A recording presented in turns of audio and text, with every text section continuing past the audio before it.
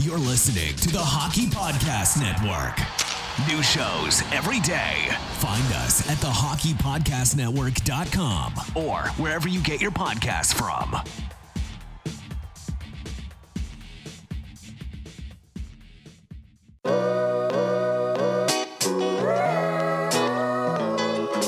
Basketball season won't be around forever, so get in on all the action now with DraftKings, the leader in one-day fantasy sports. DraftKings is giving new players a free shot at millions of dollars in total prizes. Claim your free shot at millions of dollars in total prizes when using code THPN during signup. Playing daily fantasy basketball is simple. Just pick your lineup, stay under the salary cap, and see how your team stacks up against the competition. With DraftKings, payday comes every day for players. So what are you waiting for? Head to the app now. Download the DraftKings app now and use code THPN during signup. This week, DraftKings is putting you in the action with a free shot at millions of dollars in total prizes. That's code THPN to get a free shot at millions of dollars in total prizes only at DraftKings. Minimum $5 deposit required. Eligibility restrictions apply. See DraftKings.com for details.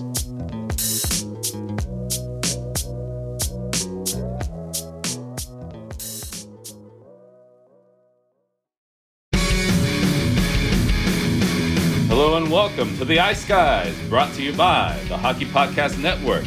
This is the show that takes you into the world of the National Hockey League. Every game, every day, from a sports betting perspective. With pro handicappers Alex B. Smith and Ian Cameron, and veteran sports writer Jimmy Murphy. And now, here's your host, Ian Cameron. Welcome to the Ice Guys, presented by the Hockey Podcast Network for Thursday, April 29th. Ian Cameron with you, and we have another special guest joining us on the show today, a man that played in the NHL previously, drafted by the Columbus Blue Jackets, played with the Minnesota Wild, played in the junior level, played for, in my opinion, one of the best junior hockey teams I've seen in my lifetime, being 35 years old now, the 2005 Memorial Cup champion London Knights. Happy to have Dan Fritsche on the show today, on the Ice Guys show, joining us as a special guest. Dan, welcome to the Ice Guys. How are you today? I'm great, thanks. I'm excited to be with you. All right, and before we get into the games today on the NHL slate and just talking NHL in general, let's talk a little bit about your hockey playing days, because you played a little in the NHL with Columbus and Minnesota. I have now, as a sports bettor and handicapper, I'm trying to find out information daily, injuries. You've got to keep up with so much different angles and information if you're going to profit from NHL betting or any sport for that matter. Yeah, so one of the resources I use, Dan, is The Athletic. And I remember reading a great piece that Aaron Portzline did with you, having to deal with obviously heinous, hideous player abuse situation with Sarnia. I guess your junior career, you had the lowest of the lows with that scenario. And then you also have the highest of highs where you get traded to the London Knights, and you're basically part of an amazing junior hockey team that just ran through the Ontario Hockey League that year, the playoffs, ended up winning the Memorial Cup. And I think when you look at that team in 2005, it's one of the better junior hockey teams I've seen. It was Corey Perry, it was Robbie Schremp, and you could say what you want. It didn't pan out for Robbie in the NHL, but it was an unbelievable junior player. You were on that team. Dale Hunter was the coach. It was an outstanding hockey team. Mark Mathot was on that team. Of course, he just recently retired from the NHL. So just some thoughts from you on your junior hockey playing days, and then transitioning into the NHL. Playing for Columbus must have been a thrill for you as an Ohio guy. Just talk a little bit about your hockey playing past. Yeah, sure. So like everything you mentioned there, when I got traded to London, that was, it was a team like I knew it was a once in a lifetime opportunity. The talent that we had on the team, it was bar none.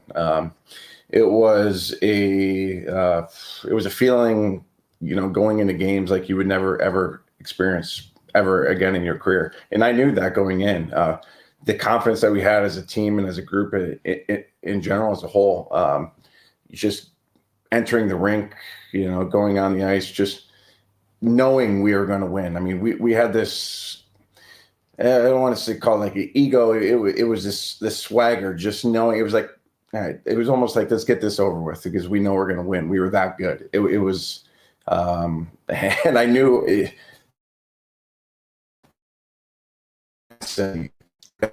feeling like that again. If we were to not win the Memorial Cup that year, I think, we'd be looking back and be like, what happened? We were too good for that to happen. So. Yeah, and it'd be like the year that Tom Brady and the Patriots were having that undefeated, incredible season, and then Eli Manning and the New York Giants take care of them that year, and they're probably left wondering what the hell just happened. It's like a 2x4 upside the head. Right. We had all this. We had all this expectation. We're flying through the season. We might be able to make history. An undefeated team that wins the Super Bowl, right there with the Dolphins, of course, in '72. And sure enough, they get beaten in the Super Bowl. It kind of feels like your London Knights that year would add that same feeling. If we don't finish the deal, we're going to look back on it and think, what if? Oh, yeah, of course. That's right. I mean, and luckily we don't have to do that. You look, everybody that was on that team, everybody's NHL career that they had, it's just it's pretty special time, I think. So, for me personally, the second part of your question, me moving on to Columbus, getting drafted by Columbus was also pretty special time in my life, being 2 hours up the road, 2 hours drive, being from Cleveland, Ohio. So I was pretty much playing like my hometown team. Really unique situation I had. Playing for them at the same time my brother was playing for Ohio State down in Columbus. I mean, we lived together for 3 years. He was playing for Ohio State. I'm playing for Columbus. My two other good friends are going to Ohio State. We're all living together. It was wild. It was a fun time. I had, no regrets. I love being in Columbus, and still take my kids down there and watch games every chance I get. Awesome stuff. And actually, before we get to NHL talk, current NHL talk, talk about what you're doing now. Because like you say, you're running hockey camps, you're trying to get involved in, basically getting kids to realize, you got to pump them up with positivity sometimes. You can't beat them down. Of course. You can't say they suck. You can't say, hey, you can't make it in hockey. You can't take away that spirit and that confidence. You got to give them reason to believe, reason to say, hey, as long as I keep trying and I keep working hard and I keep improving and I have people that are around me that are going to insulate me with some confidence and wisdom and knowledge to help make me, rather than just belittle me all the time, then that's going to make me want to become a better hockey player and give me the reason to say I can keep going. Yeah, of course. And that's why, I started an academy down here, and I work with kids all the time. I was a hockey director here for a couple different organizations. And that's, what I always reiterate to my coaches. I have a zero tolerance policy for any kind of verbal abuse. Obviously, if there's any physical abuse, there's no question. But verbal abuse, for me, growing up, going through my career, I experienced enough of it. And I just think that, positive reinforcement is the way to go with young kids. It's okay to yell at them. It's okay, to bench them if they're not working hard. But like you said, to tell a kid that they suck, they're no good, all that stuff.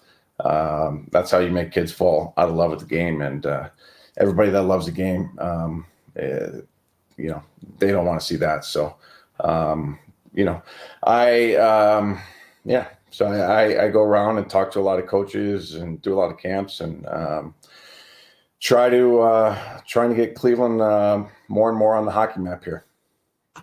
And they've already come far, obviously, in the last 20 years, bringing the NHL to the state of Ohio with the Columbus Blue Jackets. But it's great to see you've kept busy. You've got a family, you've got wife, you've got kids, and it's good to see you doing well with that. The NHL, let me just ask general, how much NHL hockey do you get to watch? How much NHL hockey do you get to follow on a daily basis? Oh, I mean, I wish I would watch more. Basically the Blue Jackets are kind of, if they're on TV, I'll watch them. Usually Disney's on at night in my house. So the NHL network's not like it's not on like it used to be. When I can, I'm watching games. And, as soon as this pandemic's over, we usually, before the pandemic, we would go down to Columbus 4, 5, 6 times a year, and then playoffs, we would be at every other playoff game, at least when the Blue Jackets were in the playoffs. So I'm hoping we can get back to that really soon, because I love watching games live. NHL, any games. I don't mind watching it on TV. I love watching playoff hockey on TV. But there's nothing like watching hockey live. That's how I get football fans in Cleveland here to become hockey fans. They tell me they're not into hockey, and I tell them to go watch a game live. And I'll sometimes I'll bring friends with me. Yeah, it's a totally different perspective. You see how it's the pace of play, the hitting. It just the quick decision making, everything is not.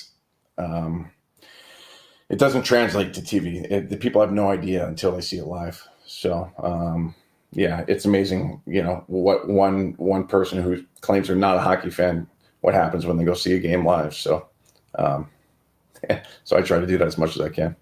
And it's been too damn long since I've been to a hockey game. I feel embarrassed, to be honest with you. I'm this big hockey guy. I'm a huge hockey fan, have been my whole life. NHL, bet the NHL daily. It's part of my career now as a sports bettor and handicapper, and yet I haven't been to a game in like 5 to 10 years. It's frustrating. Yeah, it's too long. It's too long. Yeah, and I'm in Hamilton, Ontario, which is nestled right in between Toronto and Buffalo. It's about an hour west of Toronto, and it's probably about 90 minutes across the border to Buffalo. From here. Yeah. So usually Leafs games or Sabres games. And Sabres, were actually my team growing up. I'm still a Sabres fan deep down inside. Yeah. Although now with the betting career started for me the last 10 years, I try to be, unbiased, tunnel vision. It's like, you got to call it right down the middle. You can't be biased. Can't bet with your heart. You got to bet with your head and make informed decisions. And unfortunately had some rough times with the Buffalo Sabres the last several years. On a day that I'm actually reminded of the good times that the Buffalo Sabres had in the 2000s with Ryan Miller, one of the great goalies in the history of the Buffalo Sabres franchise, announcing his retirement today, which he'll be retiring at the end of the season. Outstanding career. Of course, he's been with the Ducks the last few years as a backup to John Gibson, but a great career. Some of definitely the best memories of the Buffalo Sabres the last 20 years. Ryan Miller was involved with those great years. Briere and Chris Drury, and what a team they had in those two. Brian Campbell on the blue line. I mean, it was a great Buffalo team. Ryan Miller, one of my favorite goalies to watch, obviously, as a Sabre fan growing up. Rick Jeanneret is why I became a Sabre fan. It really wasn't that I loved the team or any one particular player way back when LaFontaine and guys like that were on the Sabres. It was Rick Jeanneret, because we'd get Fox 29 Buffalo here in Canada, the local network that had so many Sabre games. And I'd hear this guy just going, shot wide of the net, score! You'd hear that Rick Jeanneret voice. And I'd absolutely get into it big time. And I was a Sabre fan from that moment. Yeah, I used to be a Sabres fan myself. I mean, obviously, before 2000, the Blue Jackets weren't here. So I was rooted for Detroit. And then even more so because the Sabres, because of we had a local player, Brian Holzinger, play for the Sabres for a long time.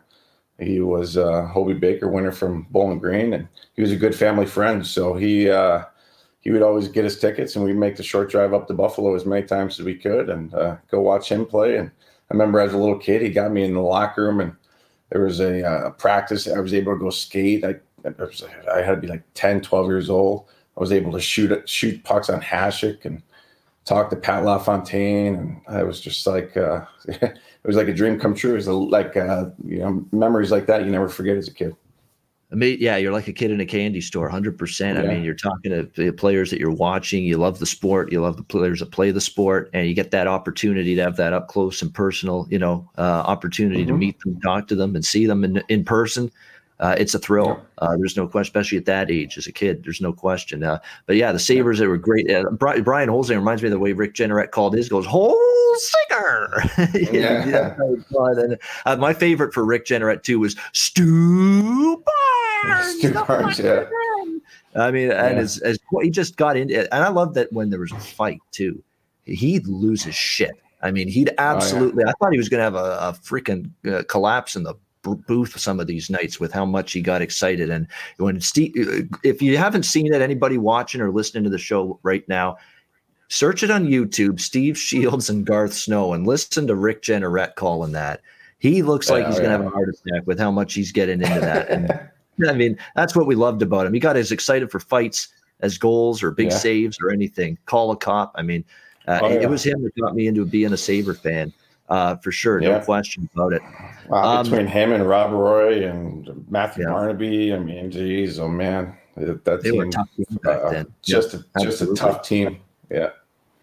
Yeah, of course, Rob Ray has the rule created because of the fact he tried to get an advantage on the fights in the early 90s with getting the gear off. And as a result, they had to say the tie down rule. It's Rob Ray is the reason that it exists, essentially, because of what was happening in the 90s. But great memories, Dan, with those Buffalo teams. Columbus, let's talk about them. Then we'll get into today's games, rapid fire. Yeah, of course. Columbus, John Tortorella, we know he's the head coach there. He's probably one of those guys that maybe he's pretty hard, pretty tough on the players. I don't know that because I'm obviously not there. But from afar, that's kind of what you gather from him. This has obviously been a difficult season for those Blue Jackets in your neck of the woods. Obviously, things have not gone well. They've had playoff years the last 2 years. This season, it's just nothing's come together. They've traded away, of course, David Savard, Nick Foligno at the trade deadline, which basically signaling they're kind of waving the white flag and moving toward the future. They just ended a 9-game losing streak, which was a dismal one, and they beat the Detroit Red Wings to do it. So it's been a tough season there, Danny, for the Columbus Blue Jackets, no question.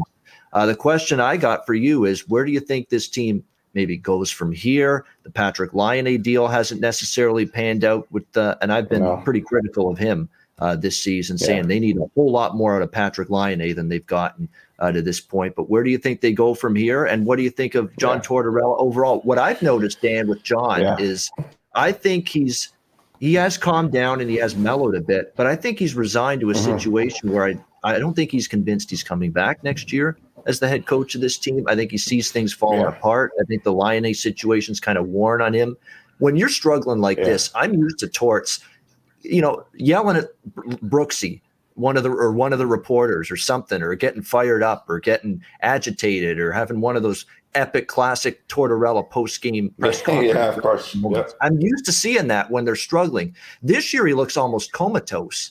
He looks almost like there's not that same energy. It's almost like it is what it is. Things aren't changing. Whatever I say, not much is going to happen here to change things and turn it into a positive.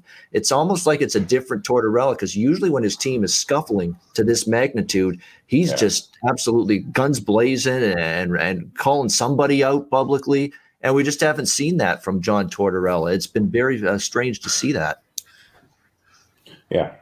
In my opinion, it's either Tortorella or Laine that has to go.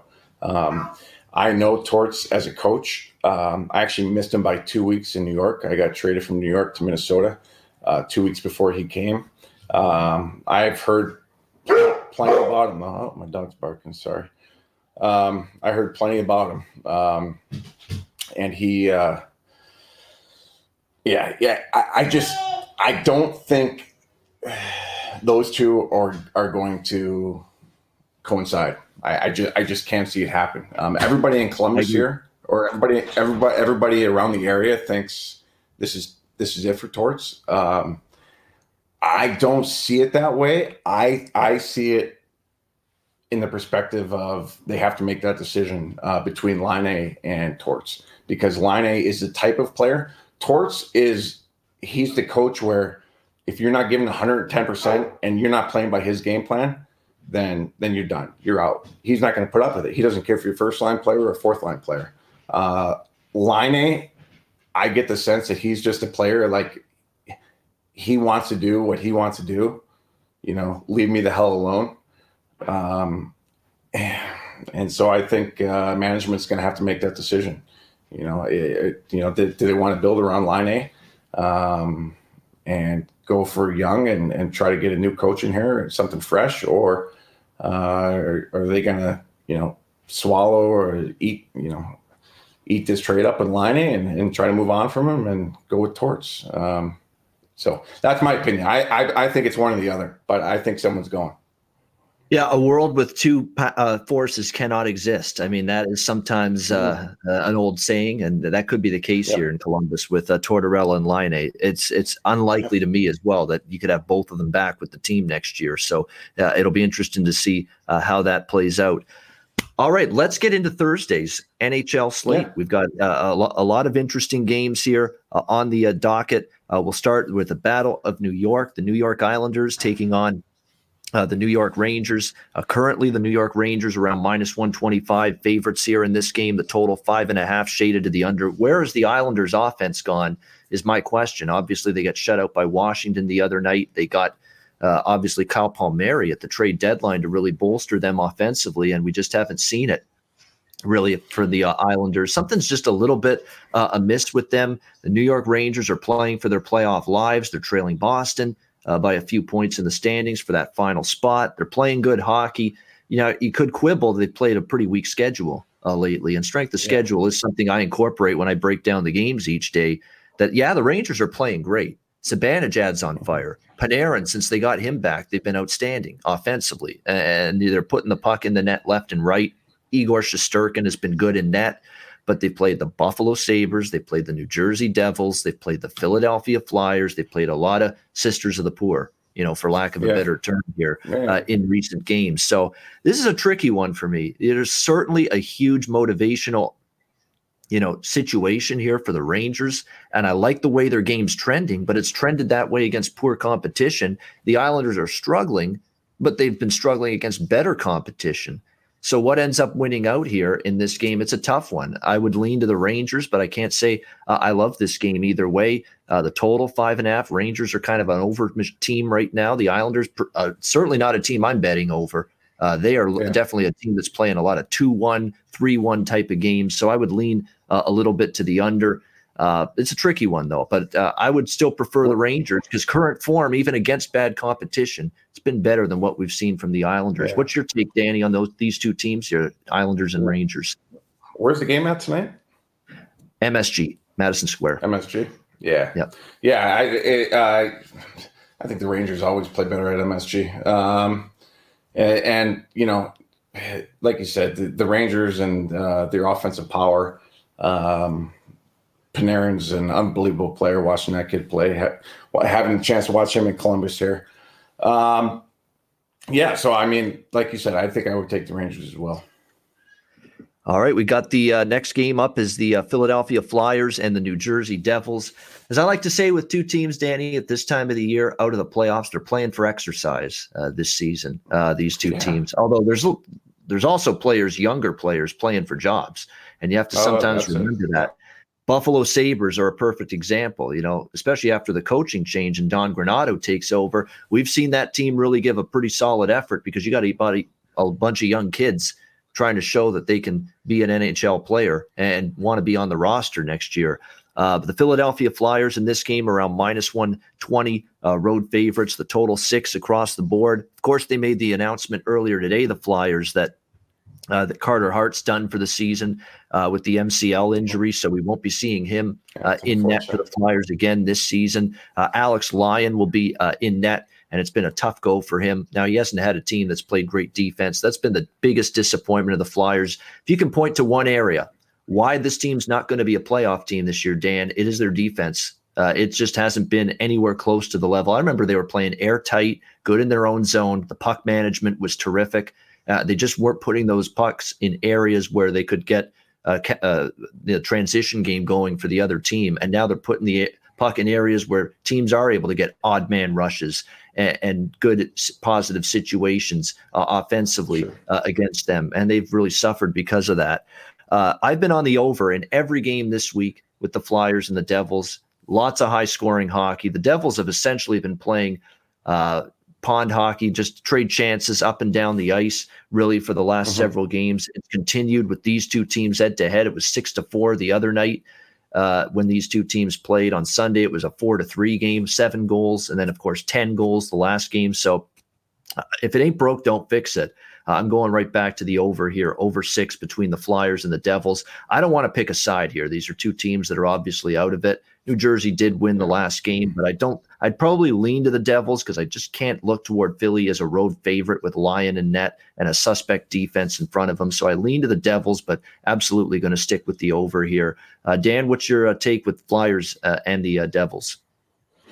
Yeah, I mean, this game, for me, I think it's a toss-up. I want to make one point is, when you reach the end of the season and you have two teams that are really playing for nothing, the note that you made where you have young guys trying to prove a point, I think that, that a lot of times is overlooked. I mean, I remember playing and, we would have guys that we would call up and we would have be playing against teams that were, out of it. We'd be out of it.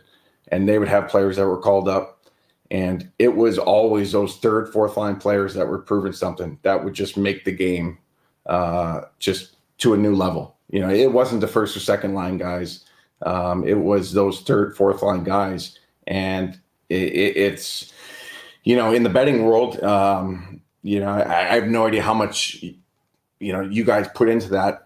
For me as a former player, I know I was there once, and it's your Stanley Cup, right? It's your chance.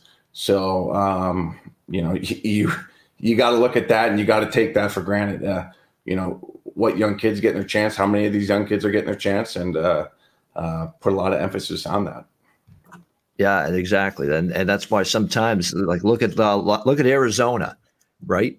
They're playing San Jose the last 2 nights. They're supposed to beat the Sharks. They're trying to make the playoffs. They're battling St. Louis, and San Jose beats them twice. And San Jose basically beats them because Arizona's either underestimating them or they just make mistakes early on. And you've got this young, hungry San Jose team. Now they've still got veterans like Kane and Burns and Carlson. I get that. Marlowe, of course, who just recently became the player to passing Gordie Howe most NHL games all time. Iron Man. That's why he got that record, Dan. I mean, he just rarely ever got hurt.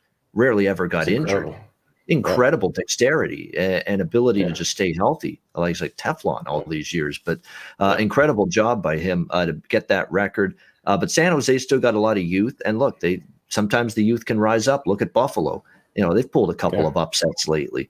Same thing. So it's a good point. You don't always want to overlook the non-playoff team because there's still jobs, there's still roster spots that these players that they're trying to prove they deserve for next season.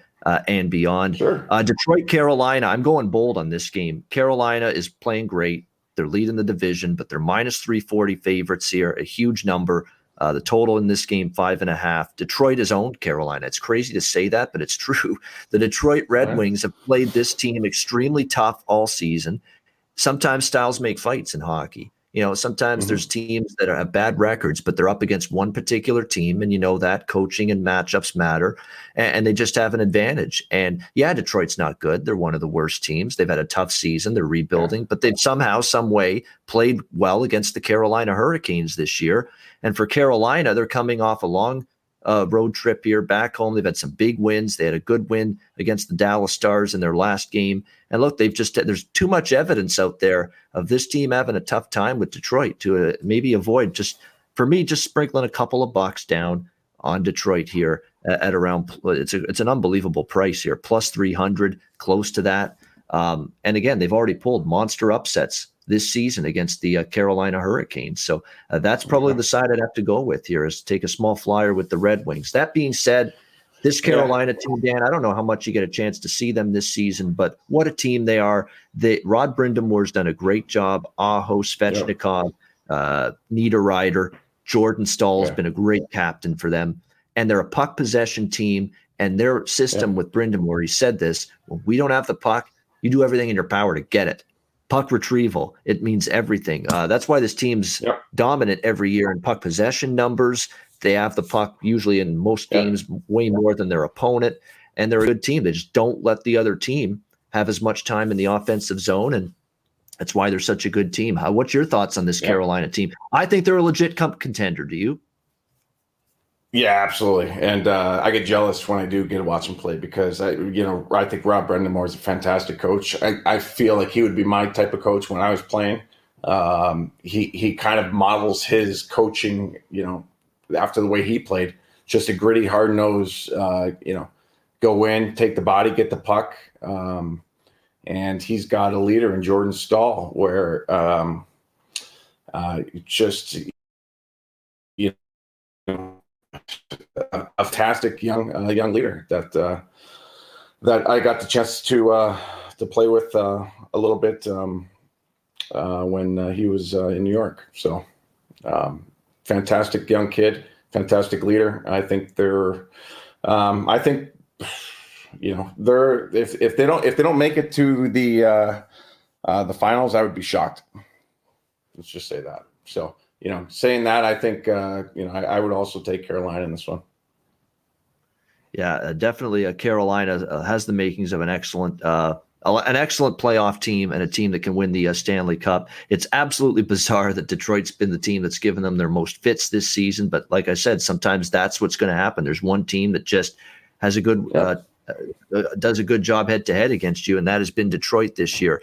Pittsburgh and Washington, we've got pretty much even money both sides here, total 5.5. I like the Pens. I like the over in this game. I like the Pens in a bounce back. They lost to Boston the other night 3-1. They didn't play terribly, but look, Tuukka Rask was on his game. He was excellent. He's been great since he got back from injury.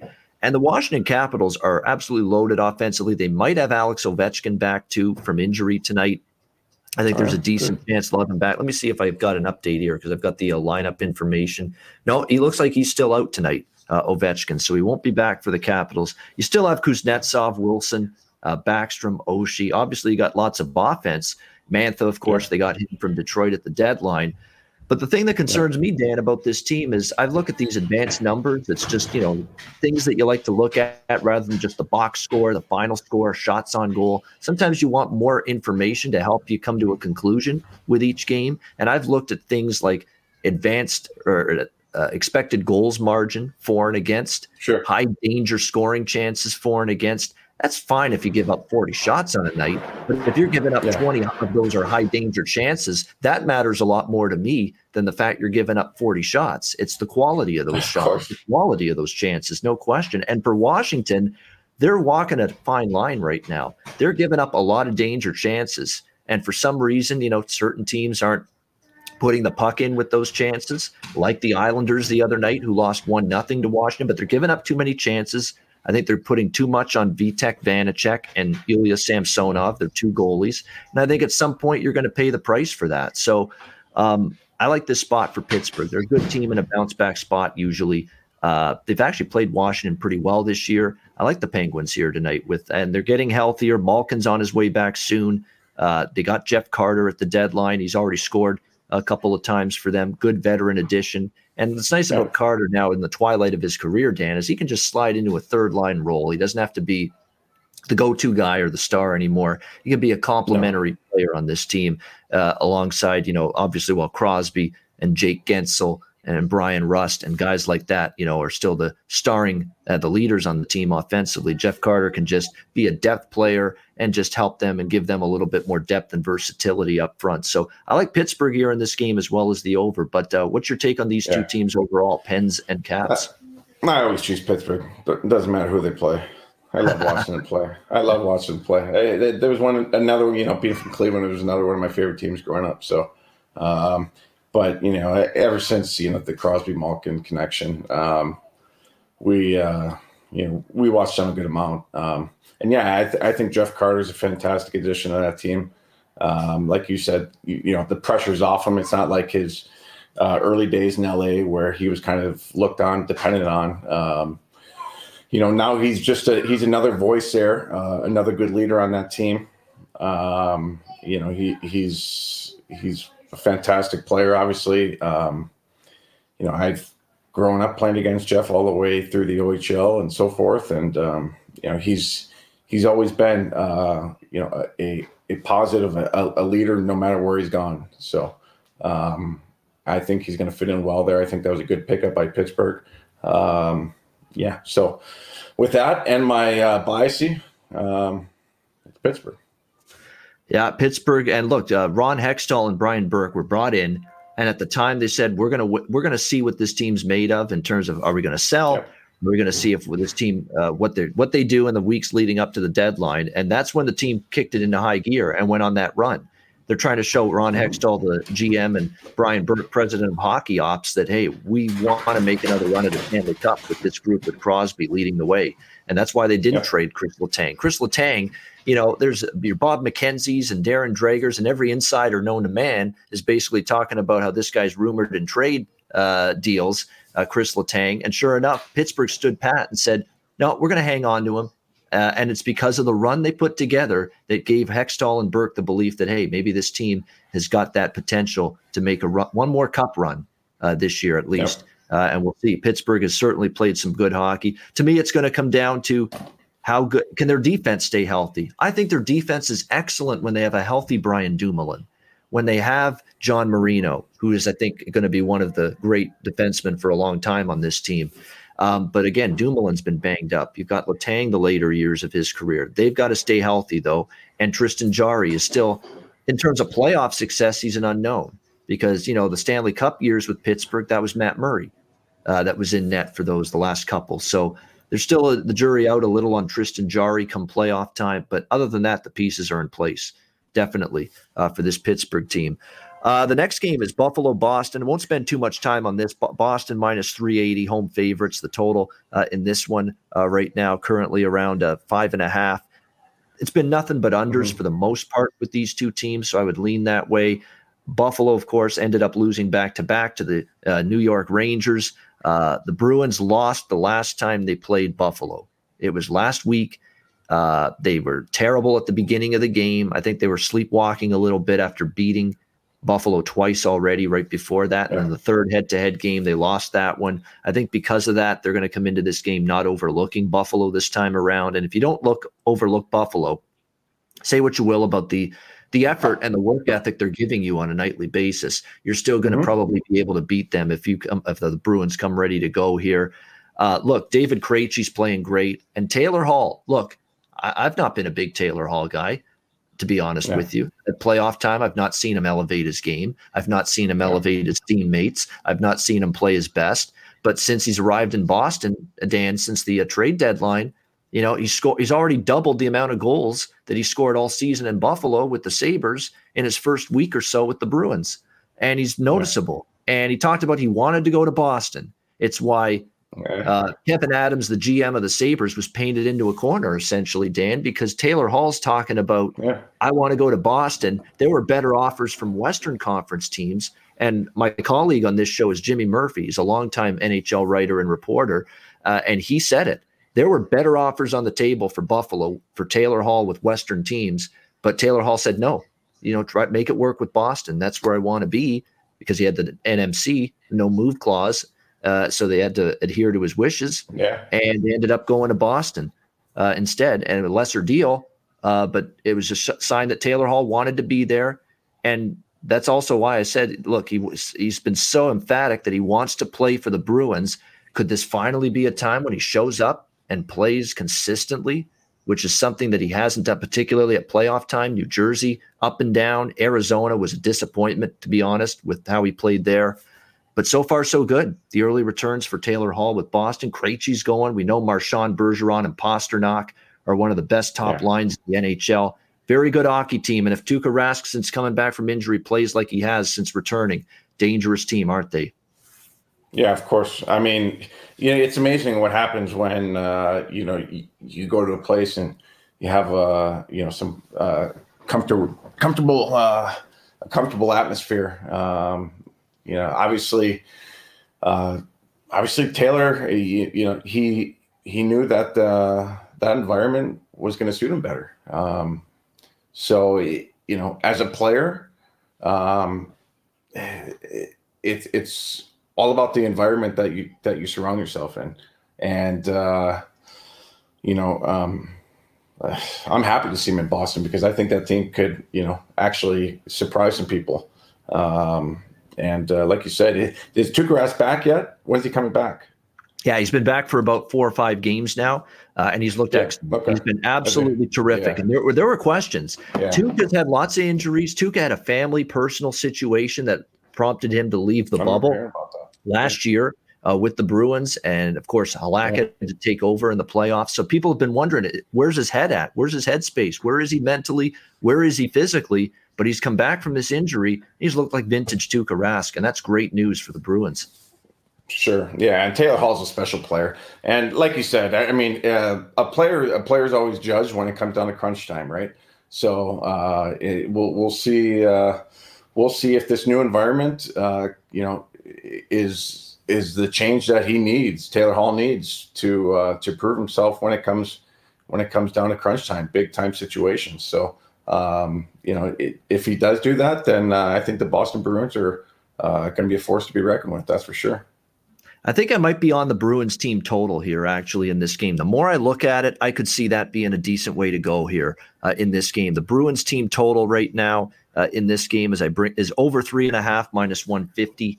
Ukko-Pekka Luukkonen is in net tonight for the Buffalo Sabres, and he's a young goalie, and he did beat Boston in the last start he made against them. But the Bruins, again, they played flat as a pancake for 2 periods. Something was said by, I think, Bruce Cassidy going into the third period. And then they started peppering the guy with shots, and they got 4 goals past him, and they almost tied the game. I think now a second look against this young goalie, who, to be honest with you, his numbers in Rochester in the AHL weren't great before his call up to the Sabres. So I think this is a chance for the Bruins to have a better game of it offensively. That's something that appeals to me right there, the Bruins team total here, which is 3.5. Over minus 150. Dallas and Tampa Bay minus 160, home favorites here. The total in this one is right around, I believe, 5.5. Yes, shaded to the under. I think Dallas could get the win here. To me, they're obviously playing for their lives right now. Mm-hmm. They're trailing Nashville for the final playoff spot. Dallas has been an inconsistent team. There's no question about that. But they did beat a good Carolina team the first time they played the Canes. Canes got them in the rematch the other night. But Dallas is a team that needs every win they can. And there's something just a little bit off right now with Tampa Bay. I mean, we just saw Columbus, give Tampa Bay everything they could handle over the weekend. And they did bounce back and they beat Chicago last game. But consistency hasn't necessarily been there for Tampa. And actually, offensively, they haven't exactly been scoring the goals in bunches that they usually are prior to the game against Chicago, where they did explode. Yeah. But prior to that, the offense and the power play had been struggling a little bit. The defensive side of the puck had been a little bit lacking and inconsistent as well, uneven for Tampa Bay. And Vasilevsky, great goalie, no question. But after an incredible start to the season, all of a sudden he's been giving up a few more goals than normal the last few. So I think you could do a lot worse than taking a chance with the Dallas Stars. Not saying Tampa Bay doesn't need or want to win, but for Dallas, this is a plus underdog price here around the 140, 150 range with a team that you would think goes out full bore, needing every win and every point they can get as they try to catch Nashville for the final playoff spot currently in the Central Division. Dallas has been hit with so much shit this year, Dan. I mean, it's been a shitstorm for the Dallas Stars. They had the COVID issues at the beginning of the season. They have the flooding in Texas. They get games postponed left and right, injuries galore. Tyler Seguin hasn't even played a game this year for them. It's just been one thing after another for the Stars. So they've really had their season ambushed by a bunch of various factors. But nevertheless, they've played some of their best hockey the last 2 weeks. They've been tough. They've been in every game. I think they're in this game and have a chance to win it. And if you're going to give me plus 150 odds with the Stars, I'm going to take that. So I like Dallas as a road underdog here. You can't bet favorites all the time. I always say that, Dan. And I think Dallas, there's reasons to want to take a chance here with this Dallas Stars team right now. And hey, they're always going to be fired up to play Tampa Bay after losing the Stanley Cup final to them last year. But overall, Dan, Tampa Bay, have they got it in them to repeat? Do you think they're just cruising? They could be just maybe cruising on cruise control here in the regular season, and then they ramp it up at playoff time. But I don't know. To me, they haven't hit that second gear in the regular season. Perhaps that's just them waiting for the playoffs to arrive. Well, they don't want to do that, right? They're gonna run into the same situation they ran into a couple of years with Columbus. That's what happens when you cruise into the end of the season. Excellent point. You cruise into the end of the season, and then you get swept for nothing. So in any sport, you want to be playing your best hockey at the end of the year. That's why it's almost a curse to be too far ahead in the standings and get too complacent, get too comfortable. That might be where they are. But in saying that, I don't know if they are. I don't know if they're just kind of trying to find that second gear. But you can't put anything past a desperate hockey team. A desperate hockey team that is trying to win every game they can, like Dallas. They have a fantastic leader in Pavelski there. He's going to make sure those guys are ready to play. He's a fantastic goal scorer, fantastic leader, and you can't put it by him. So I wouldn't be surprised. You're right. I wouldn't be surprised if Dallas comes in there and pulls one off. And to our good friend Terry Edelman, who's a loyal Ice Guys viewer, he's in our YouTube chat right now, and a huge Minnesota Wild fan. No question about that. So he'll probably remember you from when you played there. But basically, he is probably nervous now for his boy Kirill the Thrill Kaprizov, who looked like for the longest time this season was a surefire lock to win the Calder Trophy, Rookie of the Year, and now basically that horse that's pulling, getting closer to the leading horse at the end of the Kentucky Derby. Good horse racing reference with the Kentucky Derby this weekend. Jason Robertson of the Dallas Stars is closing ground quickly on Kirill Kaprizov. This guy's been incredible for the Dallas Stars, and to the point where now he's given Kaprizov a little run for his money for that Calder Trophy. But Jason Robertson's been terrific for the Dallas Stars this season in his rookie year. He's almost good to score every single game. I agree, Terry. I think Kaprizov should still get it, but Jason Robertson's throwing his hat into the ring right now. He's had a great season for the Stars. Vancouver, Toronto. This next game here, Toronto huge favorites, minus 295. Home favorites in this one. The total 6 shaded to the over in this one. This is a game where I would look to the Leafs on the puck line here. This is Jimmy puck line for me in this one. Minus 1.5 goals for Toronto is minus 125 to minus 130. I think it's pretty much done for Vancouver. I mean, they lose back-to-back games to Ottawa. Travis Green is just absolutely ripping his team on the bench during a timeout yesterday. Not happy with their play, not happy with their breakdowns. And, of course, Ottawa beats them up. Now they're way too far behind Montreal for that final spot. Yeah, they have a lot of games left, but they're not running the table. They're not going to go on this 8-2 run when they're playing so many games. Dan knows that. It's difficult on the body to play like this many hockey games in that short a period of time. So I think that was the loss that ended things for Vancouver.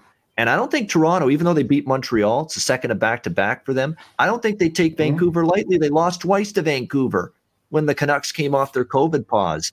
And the Leafs have been excellent in terms of avenging a team when the team that they're playing beat them the last time they played them. We talked about it with Montreal. Montreal beat Toronto the last time they played the Leafs prior to last night, and Toronto beat them. Toronto's good at getting back at the team that beat them in the last game. I think they do that here with Vancouver, and I think they do it decisively. And even if David Riddick is in net for the Leafs, I know he's had struggles. He didn't play great in Calgary. They got him as insurance to Jack Campbell with Freddie Anderson's status still up in the air. But I think he's going to show up tonight because he got shelled in the third period. He took the onus after that loss, saying, I wasn't good enough, David Riddick, that night.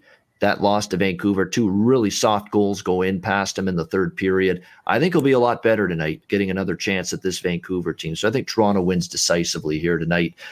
Here's another team, Dan, the Leafs. Everybody's talking that they're in the mix for Stanley Cup. And I keep saying to my Leaf fans, and in my area, you know that there are a bunch of them. I keep saying to them, can we win a series first?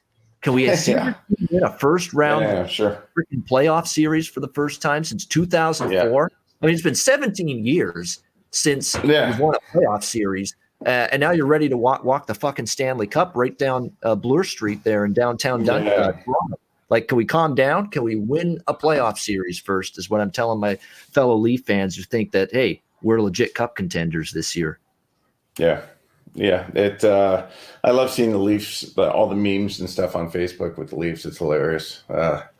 It's man, those poor guys up there got so much pressure on them.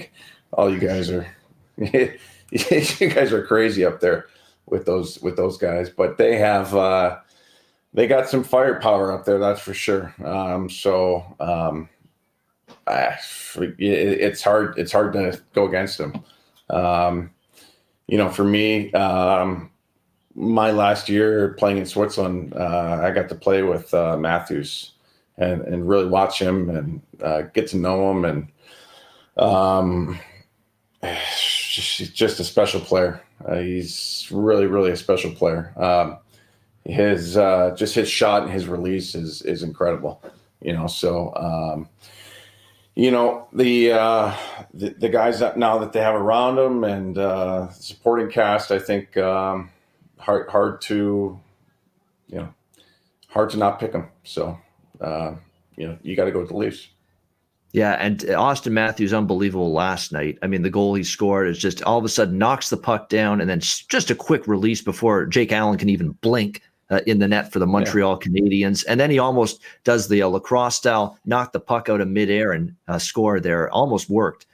Incredible skill. Yeah, one of the best releases in the NHL. And now he's got, of course, incredible talent around him, Marner and Nylander. And look, Tavares is getting his game back again, his offensive game. He's kind of had a down year offensively, but boy, he's starting to get it going at the right time for the Leafs. And Nick Foligno was the perfect addition. That guy that's just going to hound the puck, be great at both ends of the ice, two-way player, 5-on-5, penalty kill, power play, physical presence, go to the front of the net, go to those tough areas to score, drop the gloves and stick up for a teammate every now and then as well. Nick Foligno's just the predominant leader, perennial leader you could want for a team at playoff time. What an addition. And that's when you're going to see the value of Nick Foligno playoff time, because Nick Foligno shut the Leafs down last year. Let's not kid ourselves. Nick Foligno had a huge part in shutting down the Leafs in the first round in the playoffs last year in the bubble and sending the Leafs home. Well, now they've got him on their side, and I'm sure they're happy about it. I'm sure that's why they got him, right? They saw what they did to him, and that's usually how you face a playoff team and you do what Nick did to him. You say, hey, I want this guy on my team. And, Foligno, obviously a former captain of the Blue Jackets. He's another guy that's going to go in there. He installed some great leadership and just gritty, forward hockey. That's what he is. He's going to go in there, bang some bodies around, get guys a puck. He's obviously not afraid to drop the gloves, and he'll. I think that was a great pickup. It was a good move by both programs. I know Columbus, they had to, they're going a different direction. They had to get rid of him. I think for Toronto, it's a great pickup, especially leading into playoff time, because he's the kind of guy that you can count on in playoffs. I don't think he's the guy that's just going to he's the opposite. He's the guy that's going to show up and he's going to be your time. Even though he's not blessed with the skill these other guys have, he's going to be one of the most called upon and dependable guys come playoff time. Yeah, you don't want these regular season wonders. There's been too many of them for the Toronto Maple Leafs in the last few years where they've been bounced in the first round. You want these guys that show up at playoff time, and Nick Foligno has definitely done that in the past, no question, especially most recently for Columbus. All right, we got 3 games left, Florida, Chicago. Florida minus 160, road favorites. The total in this game right now is, I believe, 6. It might even be 6.5 in some spots, 6 or 6.5, depending on where you look. Chicago's defense has collapsed again. That's been an issue for the Blackhawks for years. It's just too much of a sieve in their own zone, too many giveaways, too many breakdowns, bad defensive play, and it's starting to come back to them again the last few games. They're falling out of the playoff race. They're not going to make it. They've still got to catch Dallas, not to mention Nashville. So it's fallen apart here a little bit for the Blackhawks. I love this Florida team. I'm buying into this Florida team, even after I said Aaron Ekblad's season-ending injury, which was just gut-wrenching to see that because of the season he'd been having.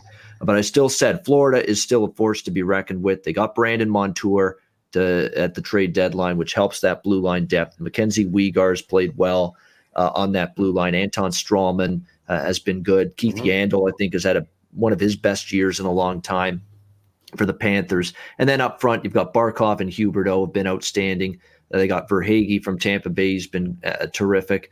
And, of course, Sam Bennett, a new lease on life. They couldn't wait to get him out of town in Calgary. And I said, hold on now. This guy's a former first-round pick. He can play. Wipe the slate clean. Get a fresh start. Dan will know something about that. He's had to go to different cities and different teams and maybe get a new lease on life with some of these teams. That's sometimes all a player needs is that second chance, get a new fresh start, new surroundings. To be honest with you, I think better players around him, to be honest. I mean, I can't count on Gaudreau, Monahan, and Tkachuk night in and night out for the Flames this year. I can count on Barkov, Huberdeau showing up every night for the Panthers because that's exactly what they've done this season. He's been magnificent, Bennett. Since the Florida Panthers got him. Total turnaround for him because I think he's now with a winning environment. Florida is the side for me here for sure. I would probably go Florida in regulation here for better value, but I'm on the Panthers here. I would lean over the total as well. But Dan, here we go. I'll get your thoughts on Florida here. I think Carolina's a legit cup contender. I think Florida, I think they are as well. Now in goal, you have some issues. Bobrovsky's gone back to being a little shaky lately. In his last few starts. I like Chris Drieger. He's been solid as well in net for the Panthers, but again, no playoff experience. I think Spencer Knight's the real deal. This kid's going to be that good. I truly believe that. I'd be stunned if he's anything less than stellar in the NHL. He's got the talent. He's got the makeup. He's calm, cool, collected, poised. Even if they start him in the playoffs, and they could actually go with Spencer Knight, I think he could live up to that pressure. I don't think it would get to him. I don't think it would rattle him. That's the one question, the goaltending for Florida. Other than that, the team's pretty damn good in my eyes. Dan, what do you think of them? Yeah, I mean, I think it's, with the goaltending situation, with the contract that they gave Bob, and to not start him just through the eye, the political side of it, I mean, what they gave him this $10 million a year or something, I think. Yeah, they almost have to, out of principle because of that contract. Exactly. Give him game 1, game 2 of the first round, and then obviously if he's good, he keeps it, and if he struggles, though, you got an issue. Yeah, exactly right. So I think from that end, I think that they have to give Bob his chance to start. But like you said, they got a couple good choices there behind them. So, that's positive for them. But, I mean, that one's a tough one, because Chicago's always got a great team, and you can never go against Kane, but like you said, you look at Florida's weapons, and you rely on the goaltending a little bit. Who are they playing tonight? Who's in that? Florida, Chicago. I like Florida there. Yeah. Chicago has really struggled the last couple. And defensively, it's almost like this team's starting to reality sinking in, even for the veterans there. Kane, Duncan Keith, the guys that have been around a while. That hey, we're falling out of this race, and I think it's going to be tough sledding when they're facing. And the reason why Chicago ain't making the playoffs this year, Dan, is very simple. Yeah. The teams above them are Tampa, Carolina, and Florida. They've been terrible this season head to head against those three teams. They haven't been able to beat them. That's why they are where they are. Yeah. Yep. So I'm saying that you got to go with Florida, right? So is Bob playing in net for Florida tonight? The latest I saw in net for them, let me just take a look here. Florida. No, it's Spencer Knight. It's the kid. That's exactly what I thought it would be. So there you go. Knight is in. Well, they probably want to see more of him. Yep. Right. I mean, he's only played 2 or 3 games. So, right. I mean, they got to, going into playoffs, they got to see exactly what they got from him. So that's probably a smart move on their behalf. Yeah. He started against Columbus. He made his debut in the NHL against Columbus last week, and he won that game. And then he relieved Bobrovsky earlier this week against Nashville, the game they won against Nashville. And Bobrovsky was struggling, fighting the puck, couple of goals he would want back. And it was one of those wild up and down games Florida was down going into the third period. They put Knight in. Florida rallies to win 7-4, and he doesn't allow a goal in the third period. This kid's mettle. He's got it. He's got the mentality. Yeah. He's got the ability. He's got everything you would want in a number one goalie for your franchise for a very long time to come. So, yeah, as you can tell, I've hitched I'm on the Spencer Knight train right here. Yeah. I'm buying into the kid, and I think he gets it done tonight for the Panthers here. All right, last two games, St. Louis and Minnesota. What a wild one last night, and a huge win for St. Louis. Of course, they're trying to stay ahead of Arizona for the final spot. They were down 3-1 to Minnesota going into the third period. 3 third-period goals, and they end up winning 4-3. Revenge spot for Minnesota, perhaps -150 home favorites here. The total 5.5 shaded to the over. I am actually going to take as much as St. Louis now. They beat Colorado twice. They came back to beat Minnesota last night. I am leaning Minnesota here. It's just the kind of loss that, look, Minnesota comes out storming tonight, you would think, after coughing that game up last night with blunders galore. Matt Dumba making mistakes with the puck. Jonas Brodin getting beat by Robert Thomas on the game-winning goal with 20 seconds left last night. Just breakdowns for the Minnesota Wild, which is unfortunate because their offense with Kirill the Thrill Kaprizov and Zuccarello and Fiala has been outstanding. But I do think it's a good revenge-type situation here against this St. Louis team. Back-to-back games being played, so you would think after last night where you saw the goaltending battle being Cam Talbot and Jordan Binnington, you might see the reverse tonight, but hold the phone. Not going to be the case for Minnesota. They're going right back to Cam Talbot tonight on the second of back-to-back games. St. Louis may go with Billy Husso. He's the projected goalie, but again, not confirmed. Either way, I like the Wild, and I'm going to go right back to over 5.5 as well. I cashed the over 5.5 in last night's game with St. Louis and Minnesota. Minnesota is one of those teams where they're pricing Minnesota's totals at this 5.5 like they're the Minnesota Wild in the Jacques Lemaire days, way back in the 2000s when they're trapping all over the ice and playing these tight checking, defensive-minded 2-1 games. That's not their style right now. Dean Evason's letting the horses out of the stable, so to speak. They're playing a good pace game. They're pushing the attack. They're aggressive offensively. It's not the Minnesota teams you remember from 5, 10, 15 years ago. They're an exciting team to watch. There's been value for weeks now with betting them over the total, and that's what I'm going to do here, over 5.5 here, St. Louis and Minnesota once again. Talbot in net for Minnesota. We don't know who's in net yet for St. Louis. Projected to be Billy Husso instead of Binnington, but not confirmed by Craig Berube just yet. Dan, what do you think of Minnesota? They're a bit of a surprise that they've been this good this season, but what's your take and your opinion of them? Yeah, I watched them play a couple weeks ago. I forget who they're playing, but it's so funny that you said that because I remember thinking the same thing. It was like, man, this is not how I played hockey when I played with Minnesota, because I played for Jacques, and he was it was.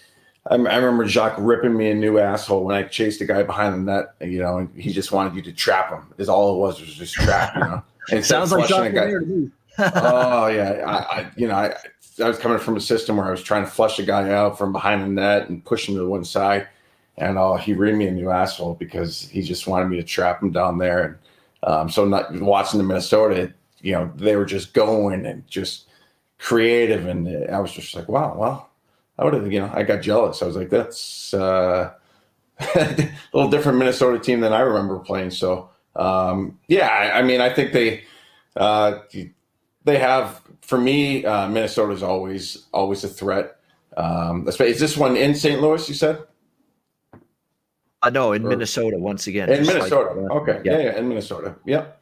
Okay. Yeah. So, in Minnesota, that place is, they get the full capacity back and all the fans back in the building. Look out. That is as loud a building as there is in the NHL. XL Energy Center's rocking at playoff time when they have a full building. You always have.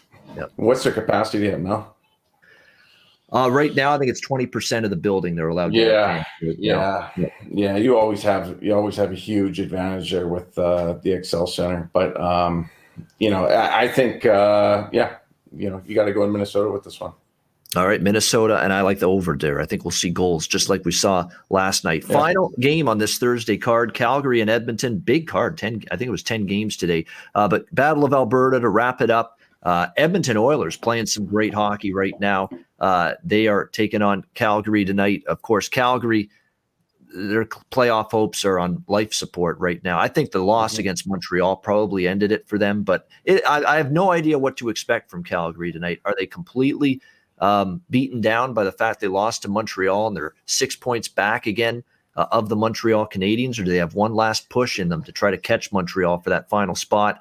Edmonton minus 125 home favorites. The total in this game currently 6. This is a game I don't have a very strong betting opinion on. It's probably a game I'm going to pass on, and there's nothing wrong with that. It's just from a Calgary standpoint, they're an underdog. If they still believe even a little bit that they can make the playoffs still, they're 6 points back. There's not a lot of games left for them. We'll have to wait and see, but I worry that final loss to Montreal, and which was huge, Dan, because you win that game against Montreal the other night, you're 2 points behind. You lose that game like they did, and now they're 6 points behind, and there's only 6 or 7 games left. So it is going to be an uphill battle for Calgary, and I don't know where they're going to be at mentally going into this game. And at the same point in time, the Edmonton Oilers are rolling. McDavid, Draisaitl, outstanding. They just got Nugent Hopkins back from injury. Absolutely outstanding in this going into this game against Calgary. Their current form is excellent. And to be honest with you, they used the weaker of their 2 goalies last night. You know, they started Mikko Koskinen in the game against the Winnipeg Jets last night, and they saved Mike Smith for this game. And Mike Smith's had a great year. You could, and this is a guy that's had some really tough games, pulled from the net a lot. It's been a rough few years for him, the last few. But this is Mike Smith in the Dallas days or the Arizona days right now for this team in net. Mike Smith's been absolutely outstanding. Of course, he started in Tampa Bay as well, but this is as good as Mike Smith's played in years in between the pipes for the Edmonton Oilers. In Calgary, Daryl Sutter there, the results just haven't been what they expected. Daryl Sutter is one of those guys, too. Like, he coaches a certain way. Remember, he started in the NHL coaching the Blackhawks, in the 90s, a long time ago. Style of play in hockey was a lot different back then compared to now. It was, okay, he wants the defensive style, but boy, he saw as the time went on with LA, it worked in the beginning, and obviously it worked well when you win multiple cups. But late 2010 decade, Dan, we started to gear more toward the skill and the speed and the 4 lines where you could get offense more than defense from all 4 lines in your lineup. And the Kings and Daryl Sutter kept thinking, hey, we're going to check our way to a Stanley Cup. We're going to have great goaltending every night. We can defend, and forget about scoring enough goals. And Calgary's kind of fallen into that same trap right now. They are focusing a lot on defense, but where's Johnny Hockey? Where's Sean Monahan? Sean Monahan, to me, come on, he should be better than this with the talent he's got. Matthew Tkachuk has tailed off, the last several weeks, and it's just not in a lot of offensive game breakers. Those are supposed to be their game breakers, and a lot of times, Dan, they're not. And that's been a problem for Calgary, is that they just haven't been able to find enough success offensively and put the puck in the net, put the biscuit in the basket, whatever term you want to use. So to me, I'm looking at this as a situation where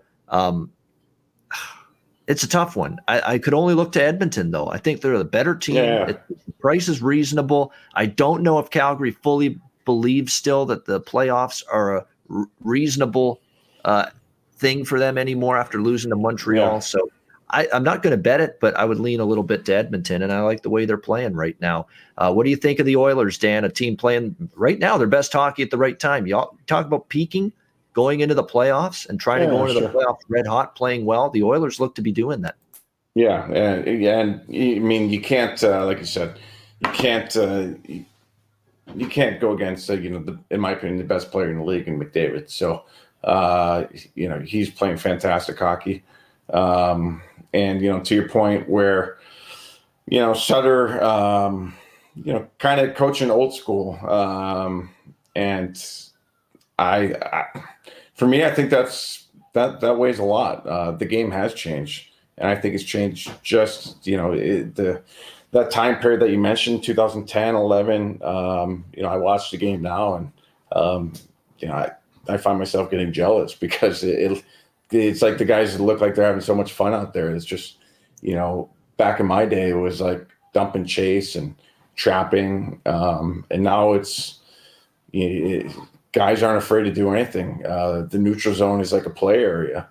It's completely changed.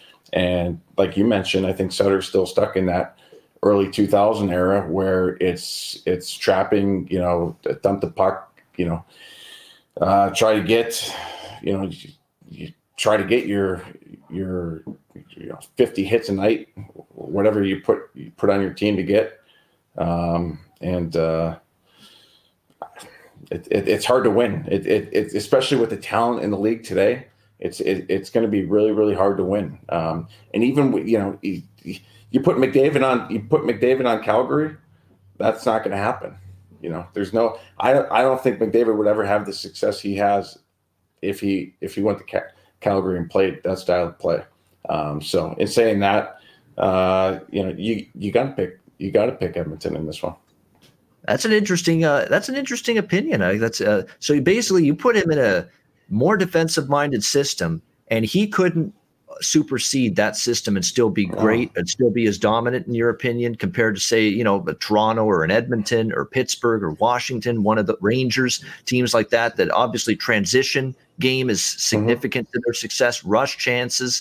And that's something you see a lot more of, rush chances now compared to, as you say, back, 10, 15 years when you were playing the game. That matters a lot. You think that if he's in Calgary, he's in a system where even as great as he is, like an unbelievable generational talent, he couldn't overcome the system and the style of play in Calgary to be the best he could be.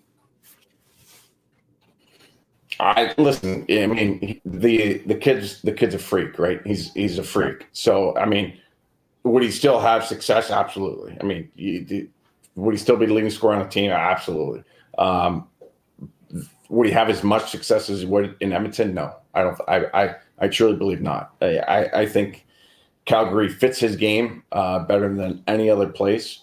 He has free range. He's a leader. He has a coach that believes him. That do your thing. You make a mistake, you're not going to make it again. Unlike sitting back and sitting in a trap and playing on a team that, like you said before, is just going to try to out hit you. But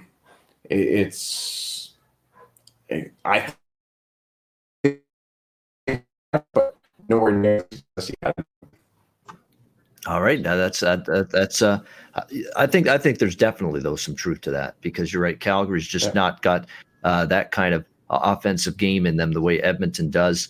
But he unbelievable. Like, to me, if you're a defenseman, I find it hilarious every time I watch Edmonton. There's Connor McDavid just torpedoing up the ice, and the defenseman just backing up consistently because they're just worried that if they go up and try to challenge and it goes around them, they're done. Finished. Stick a fork in him. There he is, free reign to the net. If you let him get around you like that, they back him up because they're trying to do everything in their damn power to keep him in front of them so he doesn't beat them toward the net. And it's just every time when he gets that burst of speed, the full steam of ice, steam ahead, and they're just backing up the whole time. It's like, wow. And you don't realize it until you see it, till you're on the ice and you see him coming at you like a bull in a china shop. And then you end up seeing it, and they're like, whoa, we better adjust what the fuck we're doing here because we're not able to take care of it. Oh, yeah, of course. I mean, all of a sudden you look and Calgary's got 3 goalies, because their gap is just it's hard. He is so offensive and so fast. He can go from 0 to 30 like that. It makes it physically impossible for defensemen. Sure does. Dan, this has been a blast having you on the show. You've been great as a special guest. Thanks for doing it. Thanks for joining me here on the Ice Guys. Before we get to best bets and wrap up the show, a reminder, download the DraftKings Sportsbook app, sign up for an account, use the promo code THPN, the Hockey Podcast Network. It's a great time of year. NHL, NBA, Major League Baseball on a daily basis. Playoffs are almost here in the NHL and NBA. We've got the NFL draft tonight. I know there's props available for that as well at DraftKings. So sign up for an account. When you do sign up for an account, you'll get deposit bonus, weekly specials, and incentives available for you. So download the DraftKings Sportsbook app, sign up for an account there, and use the promo code THPN.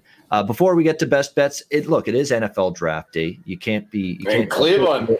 Yeah, exactly. We got to say something about it because it's the headline sporting event today. Yeah. Are you a big NFL fan, big football fan? Follow it closely, Dan, at all? You'll look for me on TV tonight. I'll be down there. All right, good stuff. Cleveland Browns.